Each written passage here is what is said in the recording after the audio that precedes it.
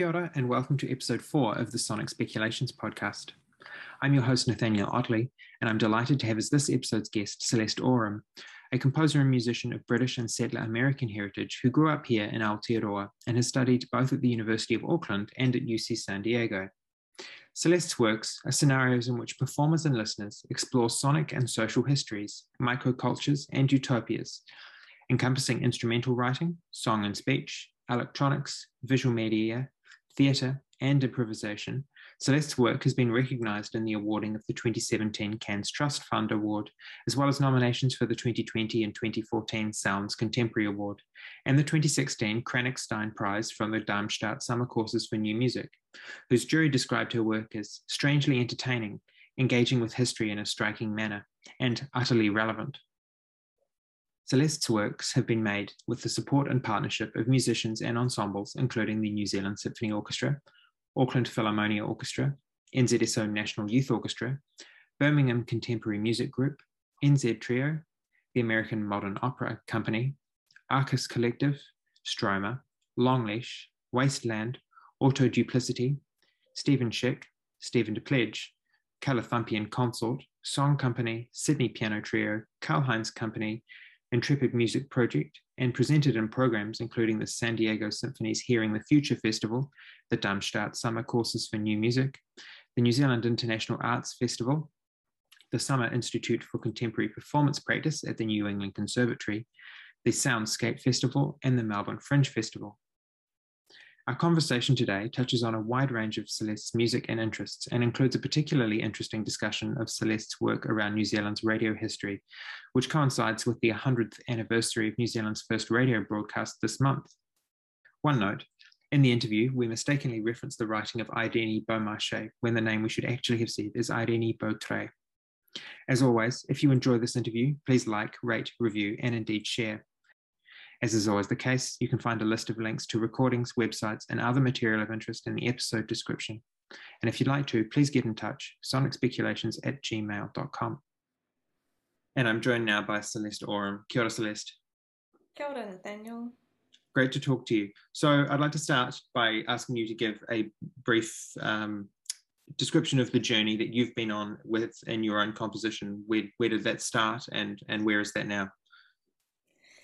Yeah, well, I guess the sort of shorthand way to describe it is to describe it in terms that are familiar to both of us, which is that the university has been a major kind of touchstone for me for many years of my composing life, but that's not where it began and that's not where it is now. Like you, I studied composition as an undergraduate at the University of Auckland. But if I were to rewind even further, I was, it depends what counts as composing in terms of the question, when did you start composing?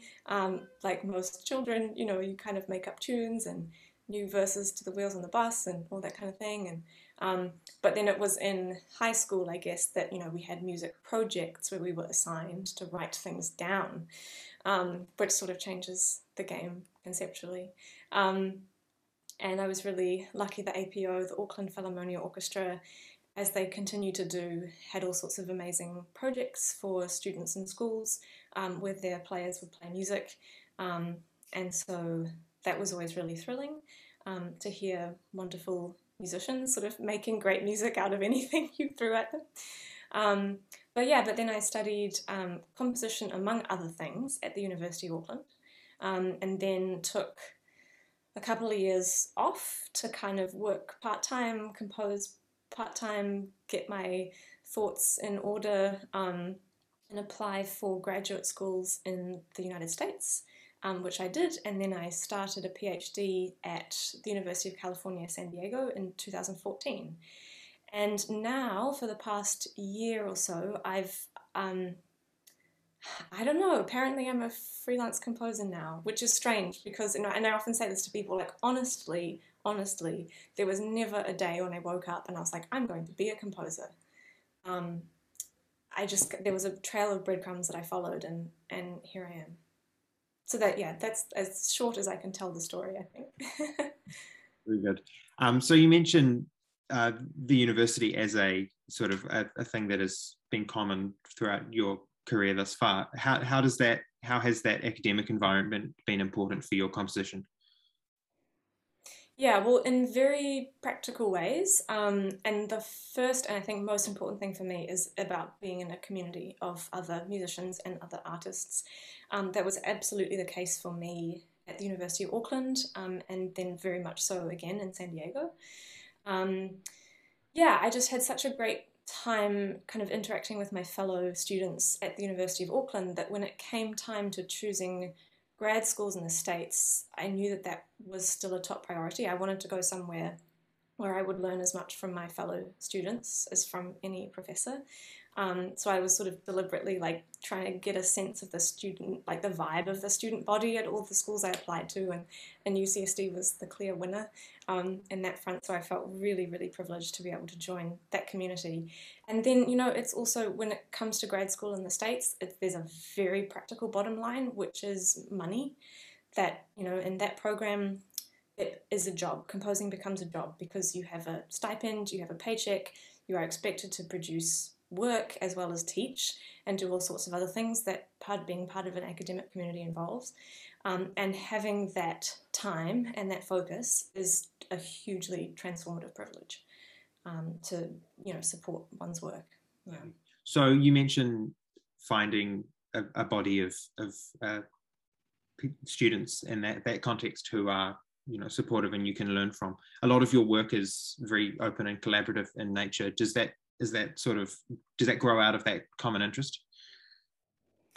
Yeah, I would say so. You know, when you're among musicians whom you respect and admire a lot, and like you want to learn from them, that was my experience. You know, I felt like I have so much to learn from these other folks, and so how can I devise scenarios where we're basically learning together? Yeah, I mean, in a sense, for me, part of being in grad school, like it did feel like a kind of apprenticeship in the sense that the pieces I was producing, it was like, let's try things. Like I have things I want to try. They may work, they may not work, but like we'll figure that out by doing it. And so in that sense, it was really great to do that work together because, you know, what they say about many heads being better than one. So in that context, how do you start to come up with the idea for a piece? Is there an idea first, or is it through discussion and collaboration that comes together? Yeah, that's a great question. I find it really hard to generalize about stuff because I feel like I'm just trying, you know, each piece is trying something new and is responding to very different circumstances. So if there is a generalized way of answering that question is to say that like I really try to look at the context of every, you know, situation that I enter into as a composer, who's involved, what's it for, who's it for, who's going to be listening at the other end. But yeah, I mean, do you have any particular pieces you want to ask about maybe, or? I mean, I'm thinking of, I mean, something like Television Man, where that's all very, you know, there's a lot of background work that you have to do before even getting to, you know, the writing. There's lots of visual media or things like that. Does the visual media in that context come first, or is that ongoing bits here and bits there? Yeah, often, well, as was the case with Television Man, there's kind of um, a hypothesis. You know, there's something I want to try with integrating visual, you know, or digital media into performance. So with that piece, it was like, okay, well, if there's a live violinist, there's a live keyer, and then there's a video keyer, and what are the various ways in which those two apparitions can interact? And because I was always already thinking about, like, you know, the camera and the screen as being this object that can bring almost infinite kind of scenarios and images into a concert hall, which is otherwise sort of a bit hermetically sealed, and like, you know, trying to play with that relationship. So yeah, that's how that all began. And you know, and then from there we kind of looked at the Telemann duet, and you know, the different movements of, because it's a dance suite, right? There's a jig and stuff, and so, you know, thinking about the Baroque dance suite and the character of these different dancers and how that might kind of influence the you know, the digital live interaction as well. Yeah. So that piece and other pieces, I mean, I'm thinking a loose affiliation of Alleluias draws on quite a lot of material from across different centuries, particularly Baroque and earlier sort of music. How do you negotiate that sort of thing? And what do you see bringing those either quotes or pieces or anything like that? What do you see that bringing to your work? Yeah, well, I more and more I'm really interested in kind of trying to unpick like the craft of composing, and I'm a little bit, I use the word technique with the kind of conscious um, caution, because I think talking about compositional technique is something that is often spoke of in very serious terms, and that's kind of always implies a bit of gatekeeperiness. Like does this composer have technique? Have the requisite technique, or tasteful technique, or so on and so forth. But I think at the end of the day, like, technique is just a way of doing things, and so in that sense, everyone has technique because that's the only way that you can get things done. And looking historically at the way that composers have learned how to compose is also really interesting to me. Because I mean, this is, maybe you kind of have some thoughts on this too, Nathaniel, but as I approached the end of my PhD, where I was like, okay, this is the end of the road. Apparently, I'm supposed to have learned everything there is to learn by now about composing, and thinking, but like, wait, what have I learned, and how do you teach composition, and like, what is the actual stuff of being taught? Like, you can teach someone how to like cook a dish, and you can teach someone how to expand quadratic equations, but what does it mean to teach composing? And so anyway, I'm very interested in like historical treatises, like all these very kind of trad gradus ad parnassum kind of textbooks about like, this is how you do counterpoint, and counterpoint especially. I'm really intrigued by the way that it's kind of Sudoku. It's like there's a formula to it, and that's not at all to belittle it. Say, oh, it's merely formulaic, but for me it really does illustrate the ways in which musical logic, follows patterns, and so you're always kind of trying to, as a composer, you have to work with those patterns even if you're working against them at the same time. Okay, this is a very rambly thing. What am I trying to bring this back to? Historical music, right. So with a loose affiliation, I was kind of like, I want to try doing counterpoint. Like, I want to get myself in this world of technique and the technology of counterpoint. And it's gonna sound different when I do it, because I'm not living in the 16th century, but that's cool, that's interesting, because at the same time I'm a person who's absorbed all that technique in a kind of filtered and imperfect way. As a choral singer, I sing all this music that comes from this counterpoint, so like I have this weird feeling in which like there's a cathedral in my voice, and my voice has intuitively been taught how to sing as if it were in a cathedral, because there's centuries of repertoire that's built to do that. And anyway, all these kinds of feedback loops was just kind of a world that I wanted to roam around in for a bit. And so that's where that piece comes from. You mentioned earlier you did a number of things in your undergrad at University of Auckland. Do you see all those interests as feeding into your music? Yeah, totally. And that's also what I mean when I say, there was never a day, honestly, where I woke up and I was like, I'm going to be a composer. Because when I was an undergrad, I was studying composition and I was very invested in that. I also was attempting to study flute to varying degrees of success, because my time usually got spent elsewhere. And I was studying drama, I was studying German, and then like German literature and poetry and film and stuff. That was all part of that course. And when it came to the end of my undergrad, I guess for whatever reason, I thought that grad school was the next step. And there was like a hot minute there where I was maybe going to do a graduate degree in musicology, because I was very fortunate to have really amazing musicology professors, Davinia Caddy, Dean Sutcliffe, those folks at University of Auckland. And that really deep critical study of music and culture and those relationships was fascinating to me. But in kind of looking at what that would involve on a day-to-day level, and then comparing that with the thrilling, energizing, creative projects that I had been involved in as a composer and as a drama student and so on. Like, I didn't want to give that up. And so there was, in these 2 years that I took off between finishing undergrad and starting grad school, I was kind of like, how do I do this? How do I be creative, make new art with awesome colleagues and awesome friends, ideally in this perhaps kind of collaborative or at least collegial relationship that was so great about like drama and an opera in that world. But how do I also engage with these sort of critical questions of the relationship between music and culture and media and technology and stuff? And I was like, do I become an opera director? There's this, apparently in Europe, there's this job you can do called a dramaturg, and I didn't really know what that was, but it sounded kind of interesting.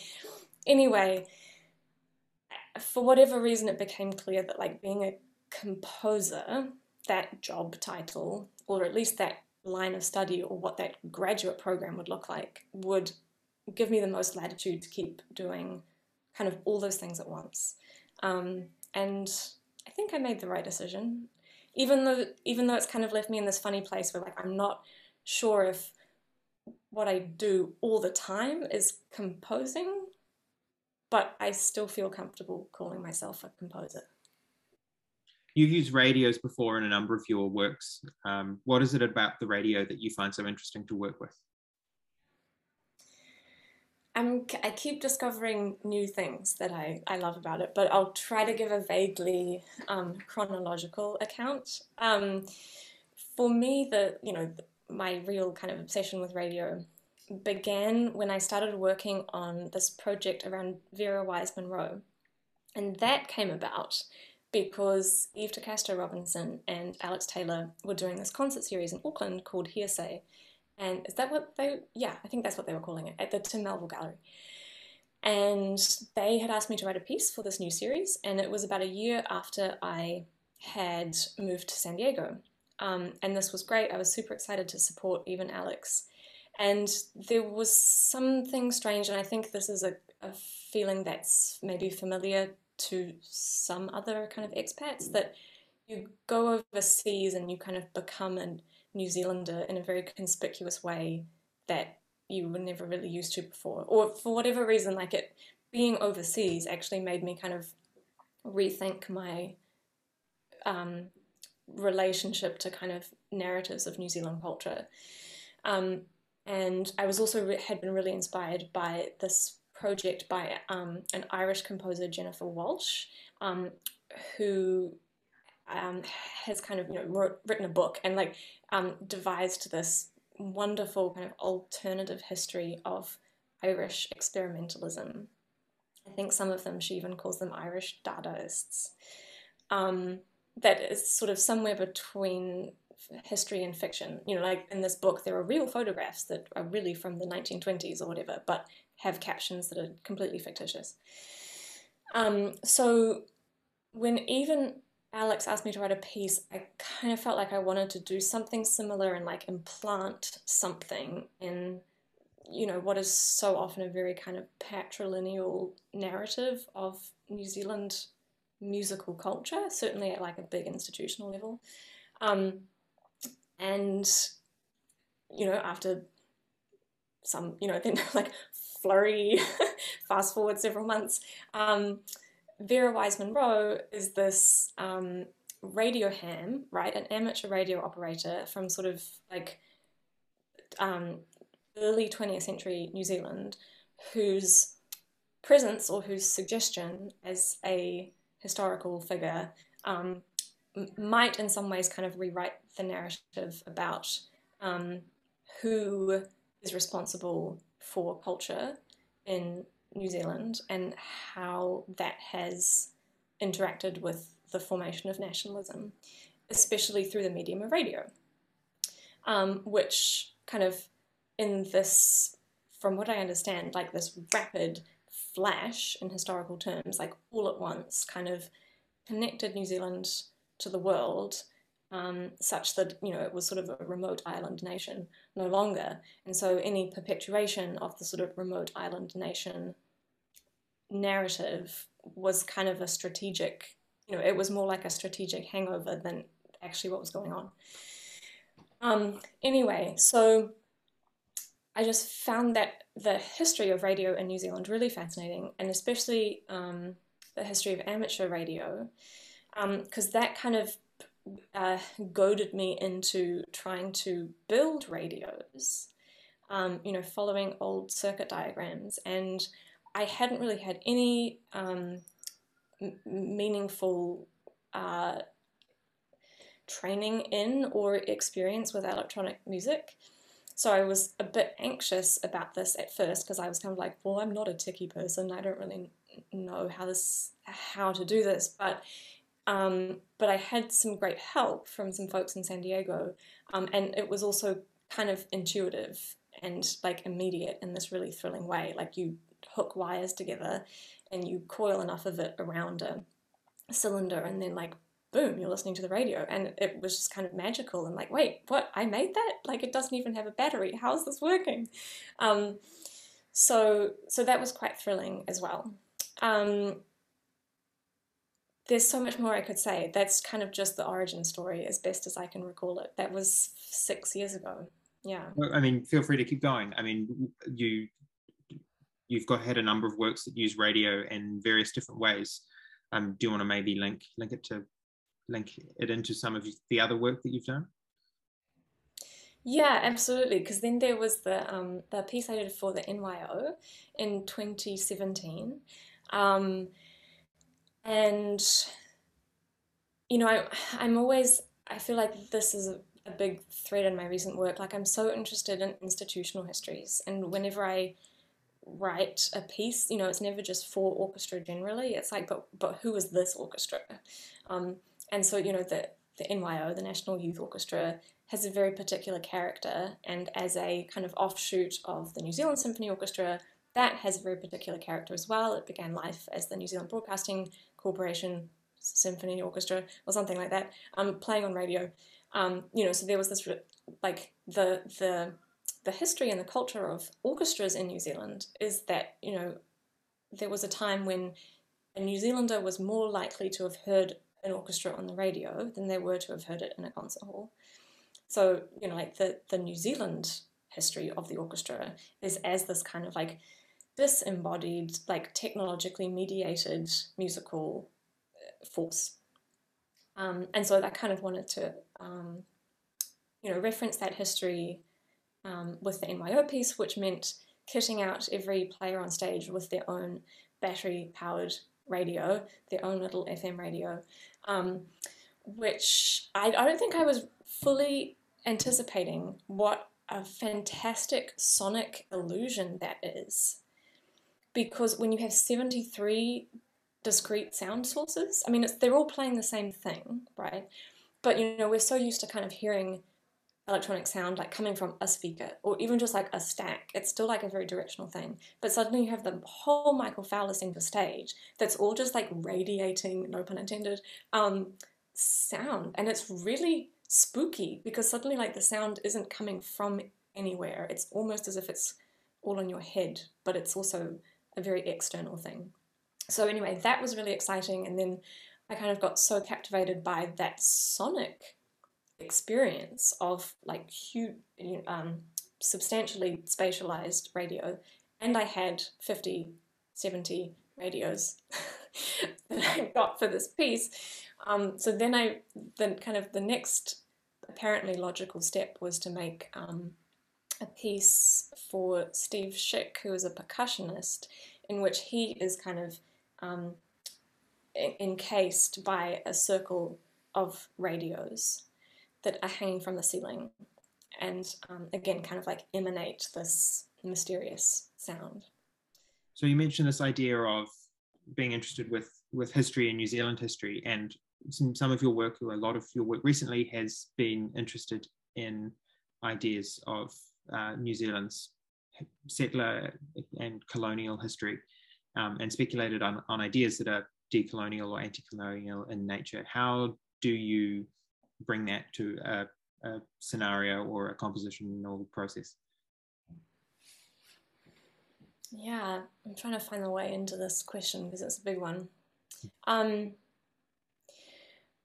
When I was at the New Zealand Choral Federation Symposium a couple of months ago, which was a lovely event, and one of the guest artists was Horomona Horo, talking about his taonga pūoro practice. And what really struck me about sort of one of the main themes of his lecture, and this is sort of me paraphrasing him, but this is what I understood, was kind of his emphasis on, in his own work, of kind of where you come from as an artist, and you know, the traditions that inform your decisions as an artist, and that kind of shape your practice.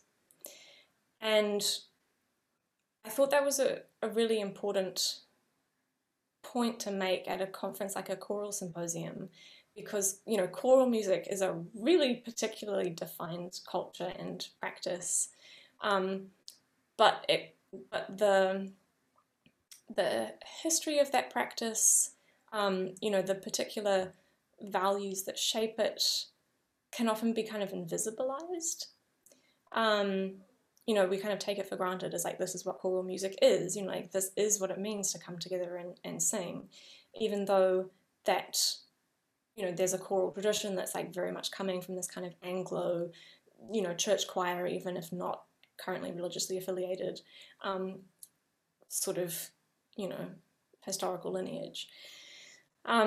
So I feel like, you know, and that also kind of resonated with what I feel like I'm trying to do, and I mentioned this before with like institutional histories, about kind of maybe it's a bit what am I trying to say? Maybe it's a bit like stating the obvious, but I think there's so much about the way that music is done, you know, as like a social practice, as a cultural practice, that I find it's really important not to take those ways of doing for granted, right?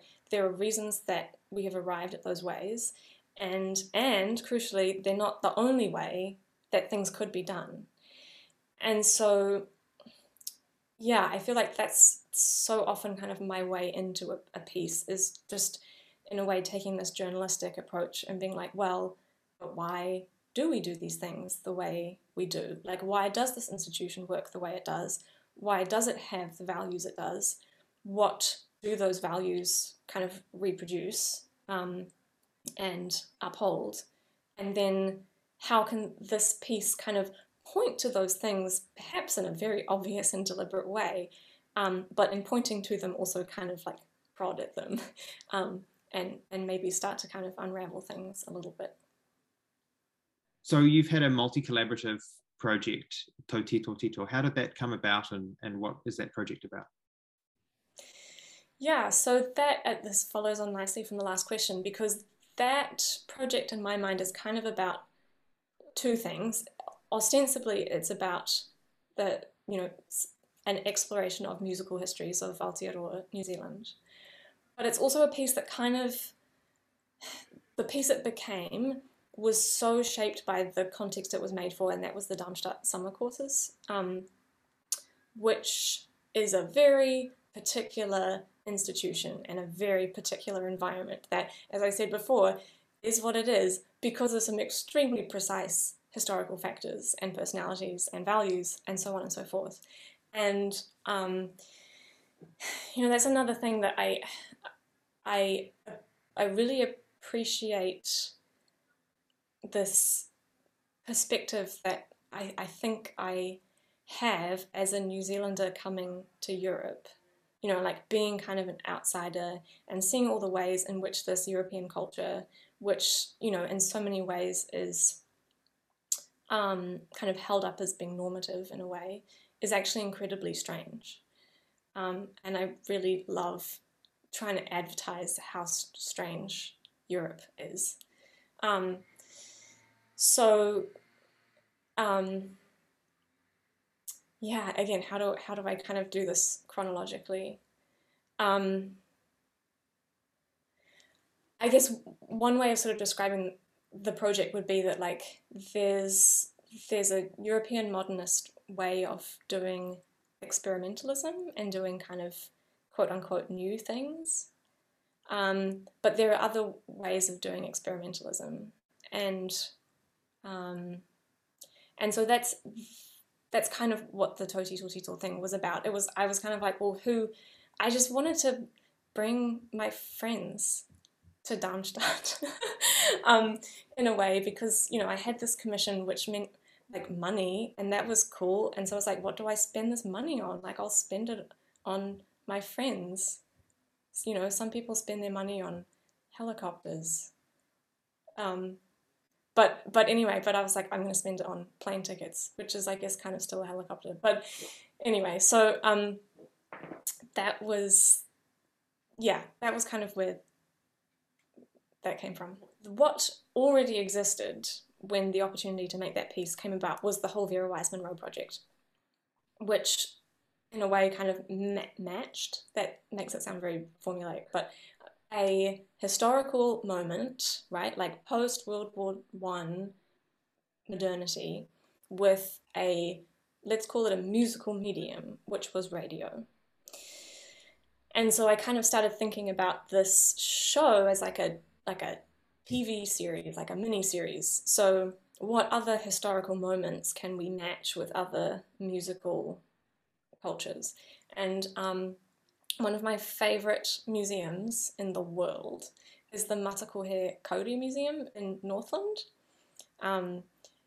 because it's just like, it has so many weird and wonderful things telling the kind of history of labour and colonisation in Aotearoa, and especially Northland, and so especially like kauri logging and swamp kauri, gum digging and all that kind of stuff, and like the machinistic technological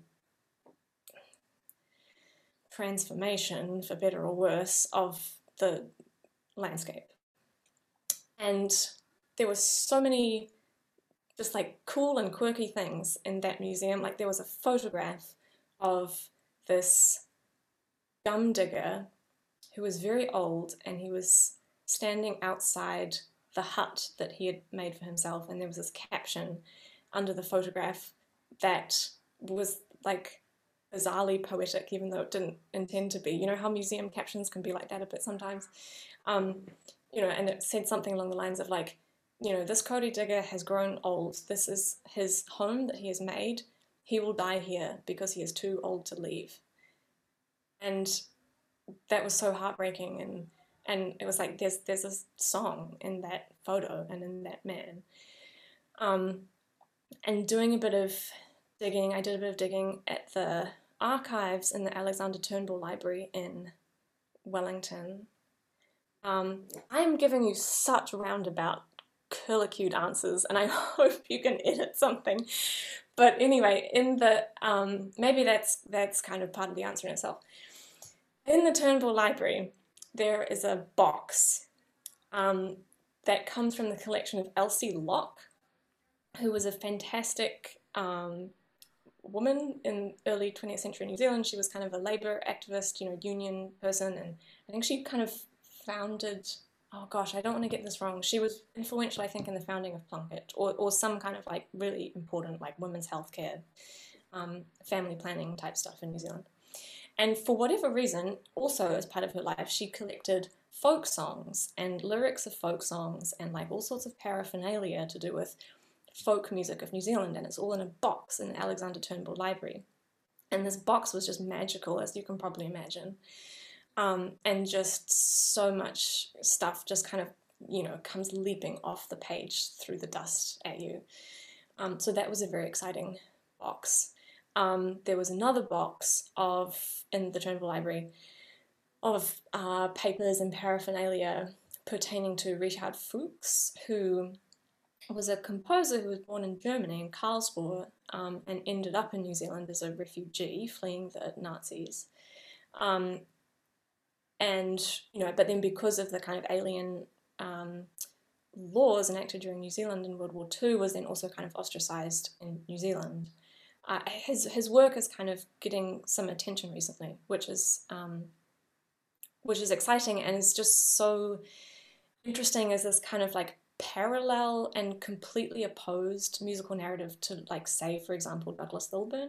You know, the two of them are kind of contemporaries, and they both happen to end up in New Zealand, you know, because of kind of patterns of migration and, you know, colonial migration.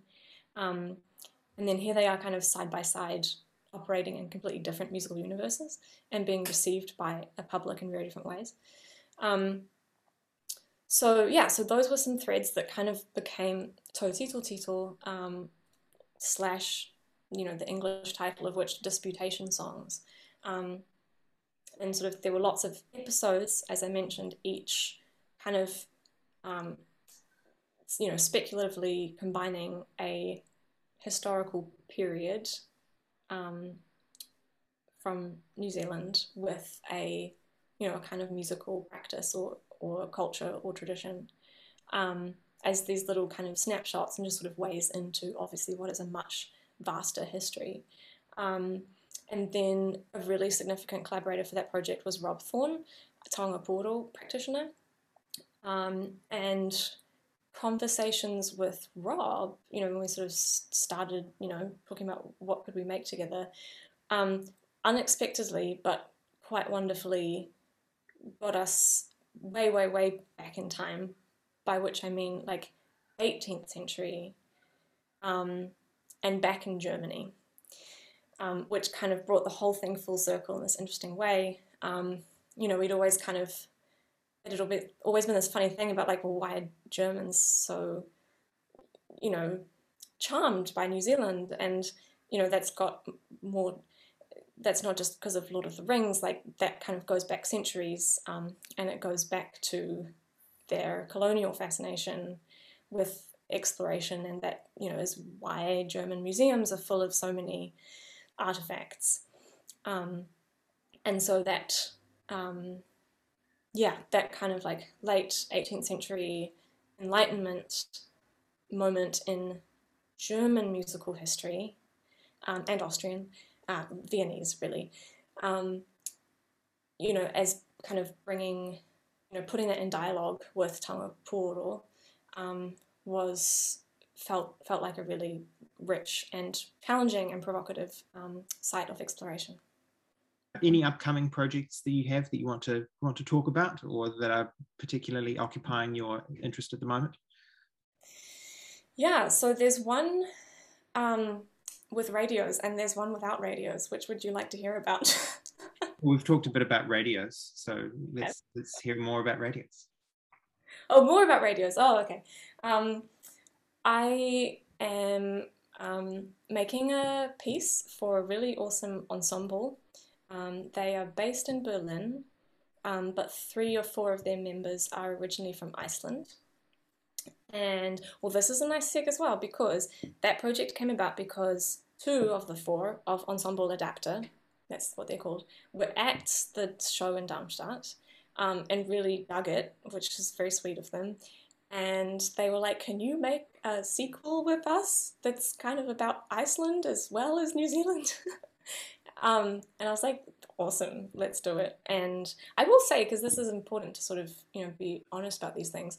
So that was in 2018 when we were like, let's make a piece. And now it's almost the end of 2021 and it's finally happening. So, you know, good things take time, and it just took us a lot of unsuccessful grant applications before doing the successful one that is making it happen. So that's the way it goes. But it's kind of a nice coincidence because right now I'm speaking to you from Copenhagen in Denmark. I'm here for another project, but it also kind of squares this strange polygon shape sort of between New Zealand, Iceland, and Denmark, because there's also a really interesting, this is just like a weird, boring, piecemeal amateur history lesson. That's kind of what this feels like. But anyway, there is a really interesting kind of migratory and trade and, you know, colonial history between Denmark and Iceland. And in fact, just this morning, I was at this museum in Copenhagen that's the North Atlantic Museum. And so it's a museum about the kind of interconnected histories between Denmark and its colonial outposts in the Faroe Islands and Greenland, and then also Iceland. So there was interesting stuff there about like all the whale blubber and fish and dried fish and wool and like all these commodities that kind of, you know, were going back and forth the Atlantic. And but so yeah, that piece is so quartet. There's 4 of them in ensemble adapter, flute, clarinet, harp, percussion, and then they all have radios. But these are not just any old radios. Another collaborator I brought on board is Zach Argabright, composer based in Wellington. Composer and kind of technologist, and so Zach is building these one-of-a-kind, quirky little radios for the project. Yeah, when I first tried to explain it to Zach, I was like, kind of think like WALL-E, but it's a radio instead of a robot, but they're kind of cute and maybe a bit anthropomorphized, and you know, 4 different like characters. So there's like a furry radio that is like knitted little cute merino Icelandic woolen sweater, and then there's another one that's kind of made of the insides of my Walkmans that I had as a teenager and now just useless pieces of junky toxic plastic. There's a lot of that in each of our pasts, I think. So yeah, so that's the immediate next project. So on to the final set of questions I have for you. Where do you go to be creative? Is there a particular space for you that has been particularly creatively productive, or do you find changing space a more productive way of working? I really like the floor. I will often lie down on the floor. Like if I'm having a bit of a crisis and I don't know what to do next, I lie on the floor and I think it through on the floor. I often sing to myself while lying on the floor. I have to be alone, obviously, otherwise that would be weird. There's something about just kind of like lying down, it just makes my brain work differently. Like, you know, sitting at a desk, especially if there's a computer in front of you, it's like, it makes you think too hard. It makes you think too thinkily. But lying down, just kind of, you can imagine things. For me. So you've mentioned a lot of performers, collaborators. Are there any others in particular that you've worked with that stand out as particularly creatively generative? Oh yeah, I mean, because we've done so many projects together, Kira Gogol is a really important collaborator. Obviously, we've done, I think, at least 3, well, 4, 5. We've done a lot of projects together, and you know, we make performances together, but we've also like written articles, and you know, we kind of think together through things in a really important way. Also, I mean, another dear friend and much admired composer is Alex Taylor, and we've again worked together on a couple of projects. He was a really important part of Tō Tito Tito. And yeah, just really trusted kind of confidant and colleague. So many more. I get nervous dropping names because, I mean, realistically, there are like 100 people who I hold very dear. Yeah. Absolutely. So any particularly memorable, strange experiences as a composer? Memorable, strange experiences. Yeah, yeah. One time there was a concert. I'd written a piece for this project that was about Karl Marx. I mean, it was for the occasion of Karl Marx's 250th birthday. And it was fascinating. It was a really amazing project to be a part of. But then there was this really funny irony when it got to the public performance at the end of it, because it was in this palace in Trier, which is the birthplace of Karl Marx. And it was this like extravagant aristocratic palace with gilded stuff everywhere and frescoes. And I was like, wait, did you read the book? Anyway, that was just kind of amusing. It was effective. Yeah, Any memorable non-composer jobs? non-composer jobs. What have my non-composer jobs been? Um, they're always still musical. Does that count? Yeah, absolutely. Yeah. Well, when I was taking a very important and much needed kind of gap, 18 months after undergrad, I was teaching piano to kids, like beginner piano, because I'm not a very good piano player. Um, but that was really great because when you're working with kids, there's some extent to which it's kind of got nothing to do with music, or like I mean, it just makes you completely rethink like what are musical values and what are musical values for me and what are musical values for a 6 year old. Um, and I always loved a first piano lesson, when you have a new student. And it was just like, so I just cherished every one of those because it's so magical when there's this.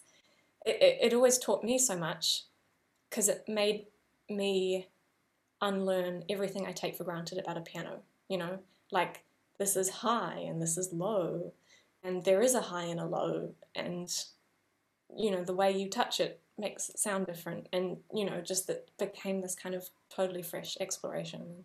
Yeah, I loved it. It was hard work, but there were some moments. Yeah, those experiences are often teach you as much about those assumed things you were talking about earlier, and with regards to music, and you go, yeah, actually, that's kind of strange. Yeah. And any reading recommendations you would make? Anything you've read recently that you particularly recommend?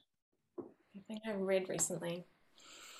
Um, I read way more non-fiction than I would like. Like it's a lot of journal articles and, you know, scholarly books, which is great, but I wish I could read more fiction. You know what? I had a really cool time a couple of months ago when I had been asked to write a song. And so, in preparation for that, I was reading a lot of poetry because I was trying to find a poem. And that's something I sadly never really do, like at a stretch. I was reading poetry for like a week. Um, but it was amazing. I was like, I need to make this part of my diet because there was something, when you read a lot of poetry, you read a lot of poetry, and some of it's great, and some of it kind of, you can take it or leave it.